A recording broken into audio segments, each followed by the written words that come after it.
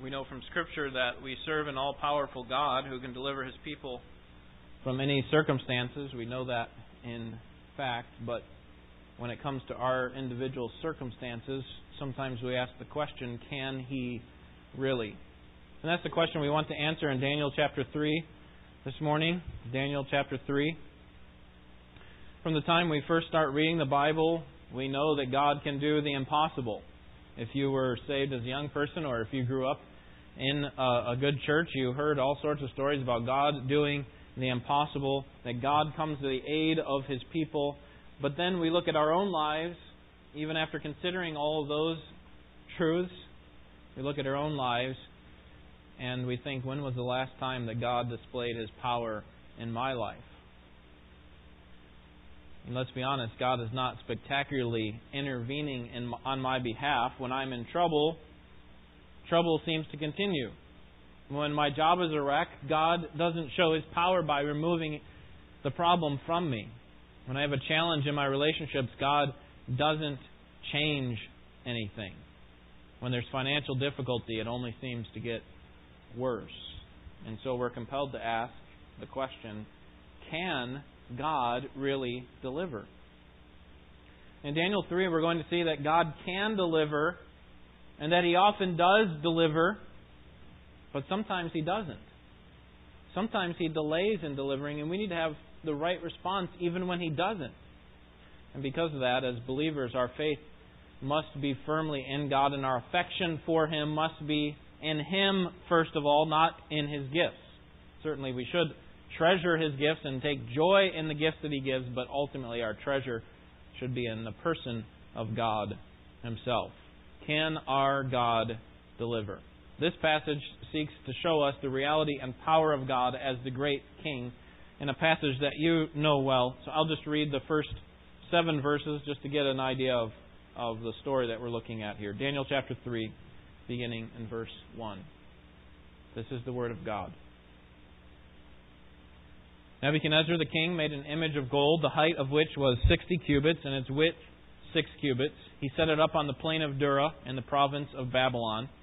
Then Nebuchadnezzar the king sent word to assemble the satraps, the prefects, and the governors, the counselors, the treasurers, the judges, the magistrates, and all the rulers of the provinces to come to the dedication of the image that Nebuchadnezzar the king had set up. Then the satraps, the prefects, the governors, the counselors, the treasurers, the judges, the magistrates, and all the rulers of the provinces were assembled for the dedication of the image that Nebuchadnezzar the king had set up. And they stood before the image that Nebuchadnezzar had set up, and then the herald loudly proclaimed, "To you the command is given, O peoples, nations, and men of every language, that at the moment you hear the sound of the horn, flute, lyre, trigon, psaltery, bagpipe, and all kinds of music, you are to fall down and worship the golden image that Nebuchadnezzar the king has set up. But whoever does not fall down and worship shall immediately be cast into the midst of a furnace of blazing fire." Therefore, at that time, when all the peoples heard the sound of the horn, flute, lyre, trigon, psaltery, bagpipe, and all kinds of music, all the peoples, nations, and men of every language fell down and worshipped the golden image that Nebuchadnezzar the king had set up. No doubt you've heard this story before, and perhaps many times, and what we're going to see here is that our God is able to deliver.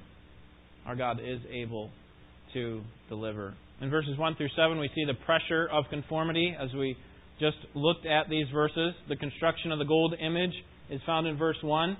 15 to 20 years have passed since the time that King Nebuchadnezzar had the dream. Do you remember the dream? The dream, he thought for sure it had to be from God or something of very much importance. And he couldn't get anyone to interpret the dream until finally they found Daniel. Daniel found him, and he found out that his kingdom was kingdom described by the head of gold. His kingdom was flourishing. 15 to 20 years later, his kingdom perhaps is even greater, and his earthly rule is unquestioned. Daniel and his 3 friends are still serving him as officials in his empire. Daniel, second in command. The 3 friends are leaders of one of the provinces, but past accomplishments and present power aren't enough for King Nebuchadnezzar, are they? He wants universal loyalty. He wants everyone who is under his rule to come and show their loyalty to him. And so he sets up this gold image. Some historians suggest that there was a revolt against his leadership a few years before this image was crafted. And so in order to show his power, his rule, and his demand for loyalty, he sets up this image and has them all come to the dedication. This image could have been of King Nebuchadnezzar.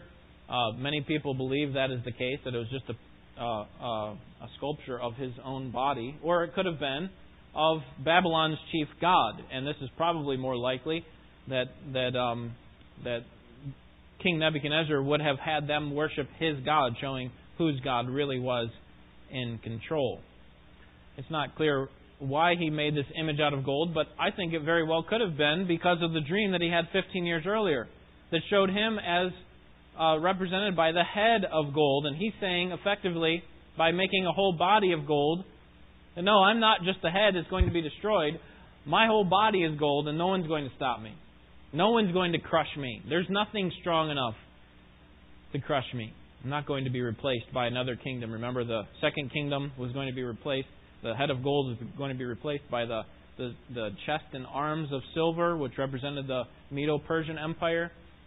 Say, no one's going to destroy me.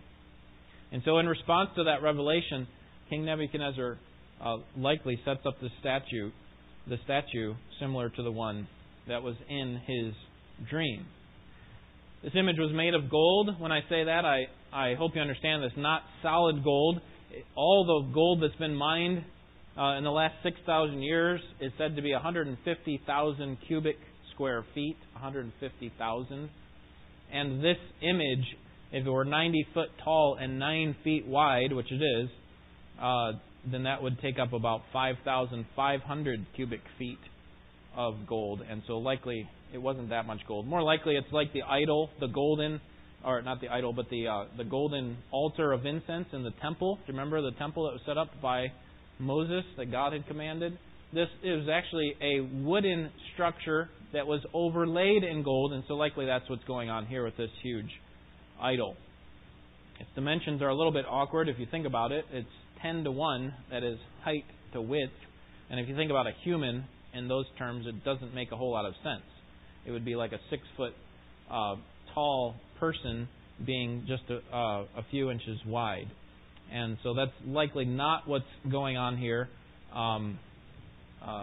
It's probably that the 90 feet in height also includes the base of the idol. So if you've seen renditions of this idol, what authors or illustrators think that it looks like, sometimes they have a whole platform that's about 40 to 50 feet tall, just the platform, and then the idol's on top of that. Whatever the case, it was an imposing structure, 9 stories high, think of it, and made of gold. And it was set up in the plain of Dura, and they were all to come here to the dedication of this idol. And they weren't just to come and see it, see what great power that he has, but they were, verses 2 to 5, they were commanded to worship it. When all the rulers, and they're listed a couple times, including the satraps, which were probably the highest form of official in the government, above the governors, some kind of a higher ranking governor. When all of them came together, they were not just supposed to see the dedication take place, but notice what he wants them to do. Verse 4, to you the command is given, O peoples and nation, that at the moment you hear these musical instruments, the end of verse 5, you are to fall down and worship the golden image that Nebuchadnezzar the king has set up. So it's not something just to view, but to actually worship. And this event gives us an idea of how powerful the king is, that he has all of his rulers and all the land come from the various parts of the world. Verse 4 says, all you peoples and nations. It's not just like you Babylonian rulers, you come and worship this God that we all agree is our God. Right? No, it's all you people and all you nations and all you men of every language. You come and you fall down and worship. And what's the consequence if they don't? The penalty for defiance, verses 6 and 7. It is, whoever does not fall down, verse 6, shall immediately be cast into the midst of a furnace of blazing fire. If you don't worship the image that I have set up, which shows your loyalty to my rule over you, you see that blazing furnace over there? You're going in. You will be thrown into it. Now, if you think about it, in order to make this idol, they would have needed to smelt gold. In order to smelt gold in a large amount, they would have needed a huge furnace.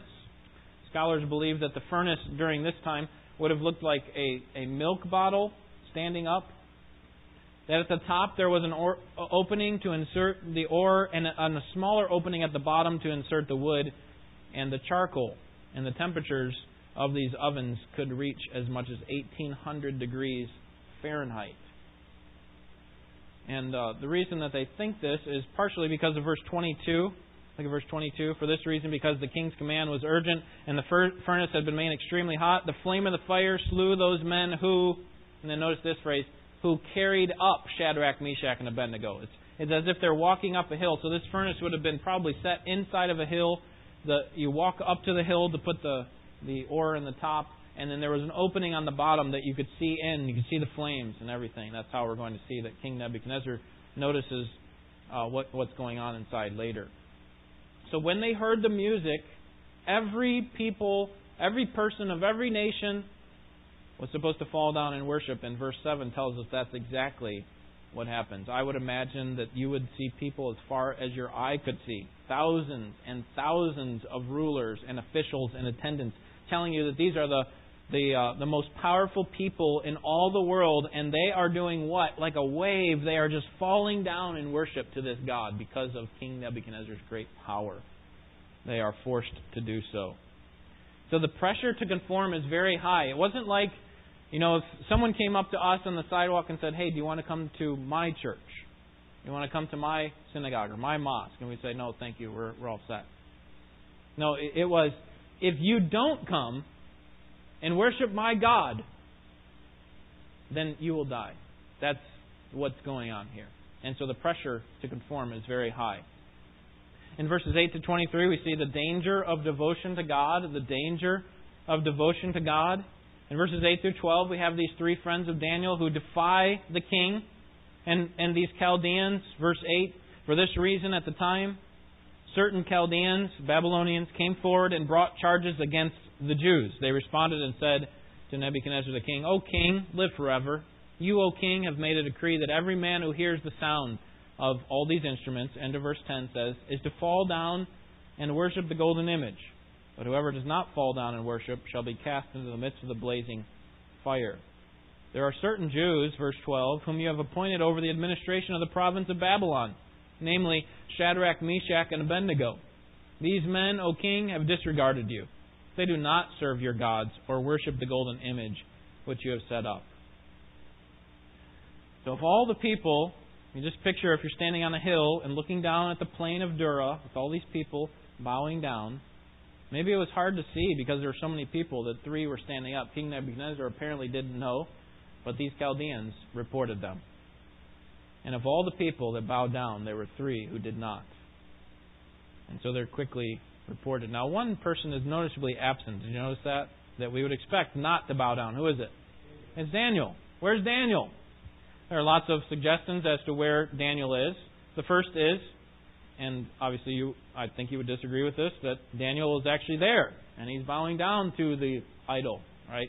That's probably not the case, because he later would pray before an open window when he easily could have closed it or not prayed at all. Daniel is not a man of soft spine, so to speak. So it could be that. Could be that the Chaldeans were afraid to report Daniel. Remember, what was Daniel's position? He was second in command in all the land, and if they reported him, and the king said, "No, this is my man. You're not going to talk about him." That's possible. They could have been afraid of it. Or it could be that Daniel was simply ruling while King Nebuchadnezzar was away. Right? If King Nebuchadnezzar is out at the plain of Dura, who's back home ruling Babylon with all the rest of the people? And I think that's what's happening, because Daniel actually is given that responsibility in chapter 2, verse 49. Verse 48, then the king promoted Daniel and gave him many gifts and made him ruler over the whole province of Babylon. Daniel's job was to rule Babylon. When it was time for everybody else to come to this dedication of the image, Daniel, I think, had to stay behind. And so most likely that is where he is. Otherwise, we would expect Daniel to stand up for these three men and say, listen, the other option, by the way, is that Daniel is sitting there with King Nebuchadnezzar while King Nebuchadnezzar is kind of watching the whole thing. And then they're brought before Daniel and King are standing there. No. Daniel would have stuck up for them and protected them, certainly. And likely he wouldn't have been wanting to be a part of this kind of a ceremony anyway. So, the three friends are the focus of this chapter. And verse 13 shows us that the king is not very happy. Then King Nebuchadnezzar, in rage and anger, gave orders to bring Shadrach, Meshach, and Abednego. Then these men were brought before the king. But in verses 14 and 15, the king gives them a second chance. Verse 14, Nebuchadnezzar responded and said to them, is it true, Shadrach, Meshach, and Abednego, that you do not serve my gods or worship the golden image that I've set up? Now, if you're ready, at the moment you hear the sound of all these instruments, in the next part of the verse, to fall down and worship the image that I've made, then very well. But if you do not worship, you will immediately be cast into the midst of the furnace of blazing fire. And what God is there who can deliver you out of my hands? Maybe these three men didn't understand the serious consequences of disobeying my command to bow down to this false god. That maybe they don't see it. So I'll give them another chance. Do you see that furnace over there? I'm not joking here. So I'll give you one more chance. And if you do, then fine. We'll just forget this all happened. But if you don't bow down this time when you hear the music, then there is no one who can save you. That's what he says in verse 15. No one can save you. Well, notice the faith-filled response of the young men in verses 16 to 18. The faith-filled response of the young men. Shadrach, Meshach, and Abednego replied to the king, O Nebuchadnezzar, we do not need to give you an answer concerning this matter. If it be so, our God, whom we serve, is able to deliver us from the furnace of blazing fire, and He will deliver us out of your hand, O king. But even if He does not, let it be known to you, O king, that we are not going to serve your gods or worship the golden image that you have set up. So in verse 16 they say, listen, we don't have to answer to why we're not devoted to your God. We don't have to give an answer for that. And the truth is, with your threat of throwing us into the furnace, we are confident, verse 17, in God's power. And we are confident that He has the power. He has the ability to deliver us. Notice the statement in verse 17. If it be so, our God whom we serve is able to deliver us from the furnace. The idea is, if our God has a reason to deliver us on His terms, and it's according to His plan, then He's going to do it. In other words, we're going to answer your question. What was the king's question? Look at the end of verse 15 again. What God is there who can deliver you out of my hands? King Nebuchadnezzar is saying, there is no God more powerful than me. No one can unseat me. No one can defy me. So, if you defy me, what God do you think can deliver you from my hands? Do you know what their answer is? Verse 17? Our God. The God whom we serve. Look at that verse again. If it be so, our God whom we serve is able to deliver us from the furnace of flaming fire. You see what they believed in here? They believed in the possibility of God's deliverance. In other words, they were certain in His deliverance, but in their specific case, they knew that He could deliver, but in their case, they weren't sure if He was going to. Right? Because God didn't reveal it to them. Listen, if they tell you to bow down to a false god, I'm going to deliver you out of the furnace. God never promised that to them. And we know that because of verse 18. Look at verse 18. But even if He does not. So in other words, we know He can deliver, verse 17. But if He doesn't, we're still not going to worship your God. They also understood that God may not use His ability to deliver them. They were confident in His power, but were not confident in His power in their situation because God hadn't revealed it to them. That is, they believed God had the power to deliver, but they weren't sure if He was going to use His power in this case. Have you ever been there? You know God can deliver, but you're not sure if He's going to deliver in this case. He may allow you to walk through that difficulty. Friends, that is faith. It's the belief that God is and that He is a rewarder of those who seek Him. Hebrews 11:6.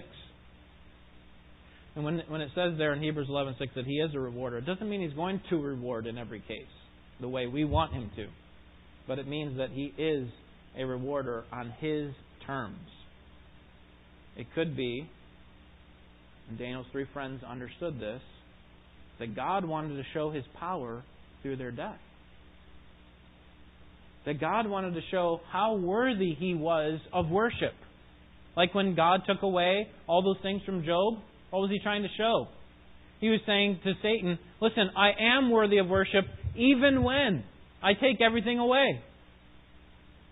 God may have been showing that through these three friends, that through their death, that they could show that God was worthy of being worshipped. So they weren't sure what God was going to do here. We tend to we tend to embellish sometimes the heroes of Scripture as if they know the outcome before it happens. But these three men clearly did not. They were confident in God's power, but they weren't sure if God was going to use His power in their case. But they were not willing to bow down to this false god no matter what. That's faith. That's faith being expressed in real words and action. Verses 19 to 23, apparently the music plays again, and they do not bow down. And at this point, the king is extremely angry. Verse 19, then Nebuchadnezzar was filled with wrath, and his facial expression was altered toward Shadrach, Meshach, and Abednego. He answered by giving orders to heat the furnace 7 times more than it was usually heated. Probably an idiom for saying just as hot as possible. Make it as hot as you possibly can. Verse 20, he commanded certain valiant warriors who were in his army to tie up Shadrach, Meshach, and Abednego in order to cast them into the furnace of blazing fire. And then these men were tied up in their trousers, their coats, their caps, and other clothes, and were cast into the midst of the furnace of blazing fire. For this reason, because the king's command was urgent, and the furnace had been made extremely hot, the flame of the fire slew those men who carried up Shadrach, Meshach, and Abednego. But these three men, Shadrach, Meshach, and Abednego, fell into the midst of the furnace of blazing fire, still tied up. Shocked and angry, the king orders the furnace be heated to the extreme. And then he sends his strongest men to take them into the furnace, probably because, remember the question, what God is able to deliver you? They say, our God is able to deliver us. And so King Nebuchadnezzar says, well, if they plan on being delivered, I'm going to make sure that they're securely taken to the flames of the furnace of blazing fire, so that they cannot be delivered. And so he sends his strongest men, and ironically, these men are the ones who are killed. And the text seems to point out that they still had all their clothes on. That's going to be important later. And that they're sent into this, probably dropped in. Verse 23 says they fell into, so again, probably up on a hill, throw them down into the furnace. They get to the base of the furnace, and there King Nebuchadnezzar can see through the opening in the bottom. And notice what happens in the next few verses. And this, I think, is response to his initial question. What is this question? Who or what God is able to deliver? And they respond by saying, our God whom we serve is able to deliver. And now here God responds in a powerful way through deliverance that yes, I am able to deliver. Notice verse 24. Then Nebuchadnezzar the king was astounded and stood up in haste. He said to his high officials, was it not 3 men we cast bound into the midst of the fire? They replied to the king, certainly, O king. He said, look, I see 4 men loosed and walking about in the midst of the fire without harm, and the appearance of the 4th is like a son of the gods. So there's a couple things that we should notice. One is, again, they're fully clothed in this fire. The clothes are not burning up. And they were tied when they went in. And now they're loosed and walking around.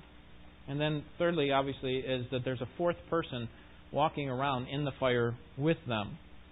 And King Nebuchadnezzar is just beside himself. He doesn't know how to explain this. He calls it a son of the gods. Someone who looks like a son of the gods. This is probably the best way that he could explain the situation, again, from a pagan mindset.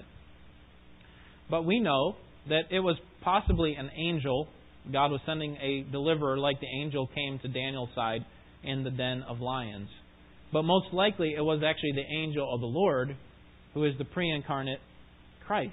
Right? It is Christ before He came to be born of Mary, and He appears in the Old Testament as He often does, and He likely is here in the furnace with the three men. And the purpose of His appearance was not just for the benefit of King Nebuchadnezzar to confuse him and to show God's great power, but more likely it was for the benefit of the three friends. Because what is it that we want more than anything when we're walking through a difficult trial? Is it not to know that God is there, that God hasn't left us alone? And that is exactly what God does here in the person of His Son. He gives the three men a means of escape, which He will do. He'll deliver them from the flames. But at the same time, He sends a representative, Christ, to let them know, I am here and I care. And that's our God. Well, in verses 26 and 27, King Nebuchadnezzar brings them out. He's shocked. He has no choice but to release them from the furnace. And in verse 26, he calls them, notice the end of the verse, Shadrach, Meshach, and Abednego, come out, you servants of the Most High, and come here. So he calls them now servants of the Most High God. No God is able. What God is able to deliver you? And in his mind, no God is able to. Now he's saying, you are servants of the Most High God. His tune has changed a little bit, hasn't it? And in verse 27, all the officials who were before bowing down, now they've kind of gathered around this furnace to see what's going on, and now they want to examine these three men who have been in the fire. And they're amazed. Look at what they're amazed at, the second part of verse 27. They gathered around and saw in regard to these men that the fire had no effect on the bodies of these men, nor was the hair of their head singed, nor were their trousers damaged, nor had the smell of fire even come upon them. Now, have you ever been to a campfire and walked away without smelling like fire? Okay? These guys walk out of this blazing furnace not having one hair singed. Their clothes are fully intact, and they don't even smell of fire. And what they're seeing very clearly, these officials, is that these three men and their God is a God that's worthy of worship. And so King Nebuchadnezzar recognized this in a veiled way as well in verses 28 to 30. Again, as a pagan, from a pagan perspective, he doesn't know how to respond to the situation. But he effectively says, listen, because you were saved, then no one can oppose their God. No one can persecute these men. But what I want you to notice here is the way or the means by which these three friends put their trust in God. Notice how King Nebuchadnezzar describes it in verse 28. Blessed be the God of Shadrach, Meshach, and Abednego, who has sent His angels and delivered His servants who put their trust in Him. So now we can stop and say, how did Shadrach, Meshach, and Abednego put their trust in God? And notice the answer that King Nebuchadnezzar gives. It is by violating the king's command and yielding up their bodies so as not to serve or worship any god except their own God. This is what faith in God looks like. It is not being willing to bow to the false gods of this world, no matter how much pressure. Even King Nebuchadnezzar recognized that. Friends, the sloppy agape Christianity that is out there might like us to think that the way that we put our trust in God is become as much like the world as possible. You know, in this case, a lot of other people are bowing down. Not that big of a deal one time. I mean, we all know what you're really thinking in your heart. But we are not to become like the world. That is a lie of Satan. Trust in God here is described as violating the king's command to worship a false god and yielding up their body so as not to worship any other gods. That is, being willing to go to the farthest extreme of giving our very life if necessary, because we are so confident and so sure that we will not serve another god other than the true and living God. And so in verse 29, the king makes a decree not to cause offense. You're not allowed to cause offense to anyone who worships their God. And notice his conclusion in verse 29. At the end of the verse, okay, if you offend these people or try to persecute anyone who's worshiped their gods, then you'll be torn limb from limb, and their houses will be reduced to a rubbish heap. And then here's his conclusion. This is amazing. Inasmuch as there is no other God who is able to deliver in this way. 3 answers to his initial question in verse 15. What God is able to deliver you from out of my hands? The 3 friends, our God, whom we serve, is able to deliver us. God's answer, I am able to deliver. He delivers them. And then King Nebuchadnezzar's own answer is, there is no other God who can deliver in this way. Only their God. God is amazing in power. And He often uses the largest stage to display His power and greatness, to shut up the mouths of the most powerful kings. We've seen it with Pharaoh, haven't we? That God uses this grand stage where they're effectively controlling a big corner of the world. And God uses the plagues and the parting of the Red Sea to shut Pharaoh up and to show who really is the king, right? And here He does it again. And you know, God does that throughout history.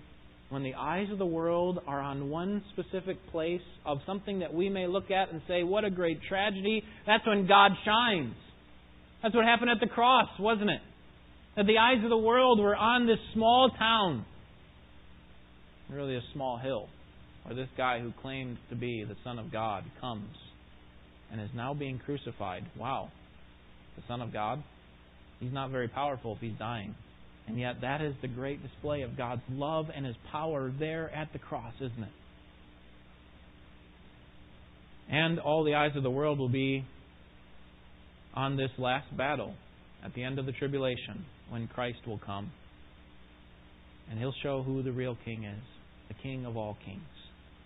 God often uses the biggest stage to display His power and greatness. And so, that means that our confidence, like Shadrach, Meshach, and Abednego, should be in God's deliverance and should cause us to be uncompromising in our loyalty to Him.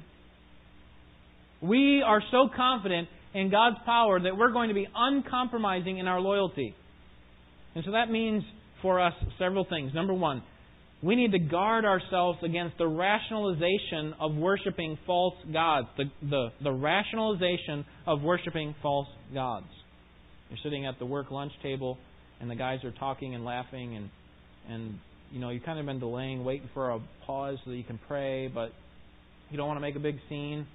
And so you kind of drop your napkin on the floor and pick it up, and while you're coming back up, you close your eyes quickly and pray. Or you're watching a movie with your friends who are unbelievers, and you know, you don't want to make a big scene to get up and walk out. You know they're going to continue watching it, but you need to move because this is not good. But you reason in your mind that, you know, it would be better for your relationship and for your future witness if you just made yourself like them as much as possible and just kind of ignore this one thing. After all, you're not agreeing with what's happening on the screen. And so you'll just sit there quietly. You think that would have worked for Shadrach, Meshach, and Abednego? You know, why don't we just bow down to this image, right? God knows our hearts and that we're not really bowing down to their God. When we bow down, let's actually bow down to the God who is over all. And God will know because He knows our hearts. We may be bowing down to this God, but we're standing up to this God in our hearts. I mean, think about it. What will happen to us if we lose our ability to influence the empire of Babylon? Right? If He does put us in the furnace and we die, then how can we be an example for God?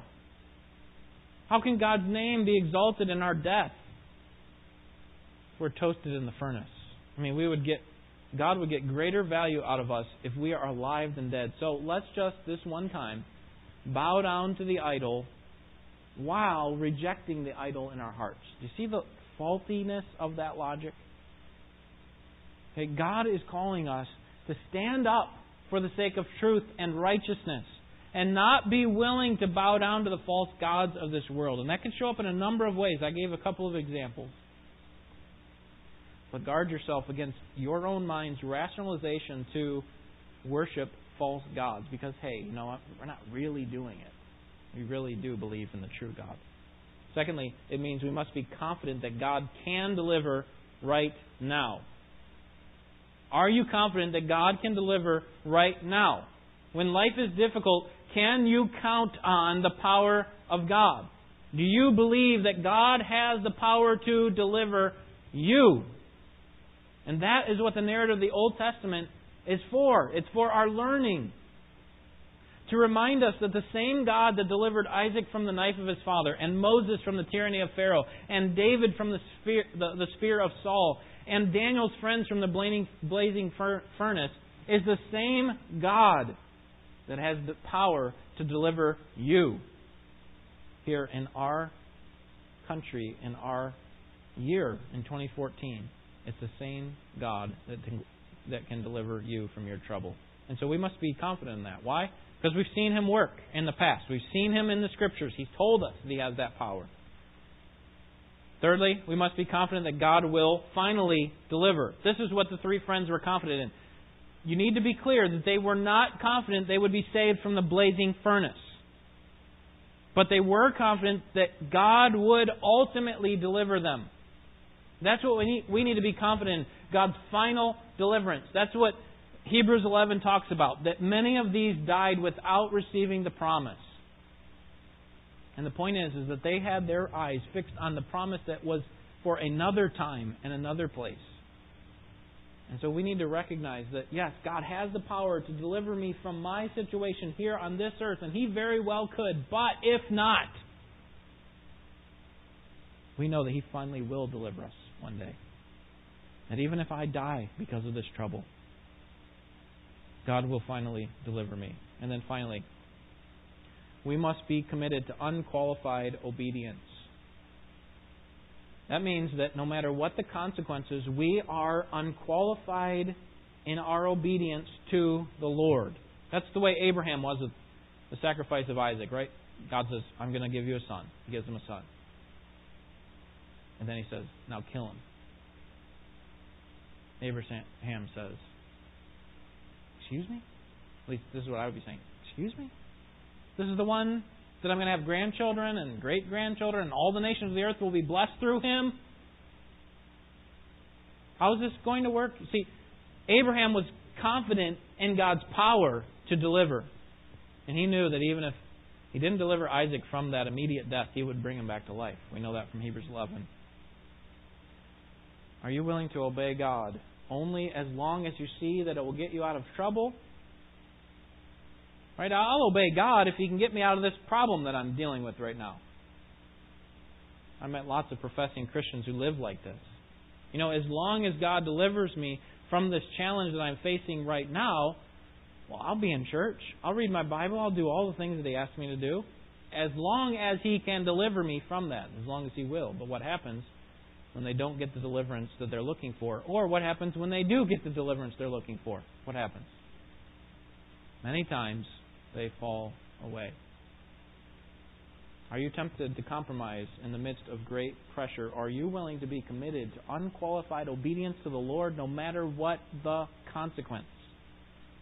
If you're tempted to compromise in the middle of great pressure, then remember the words of the three young Jewish men, probably in their late 20s to early 30s by this time. We know that our God, whom we serve, is able to deliver us. But if not, we will not serve or bow down to any other God. Let's pray.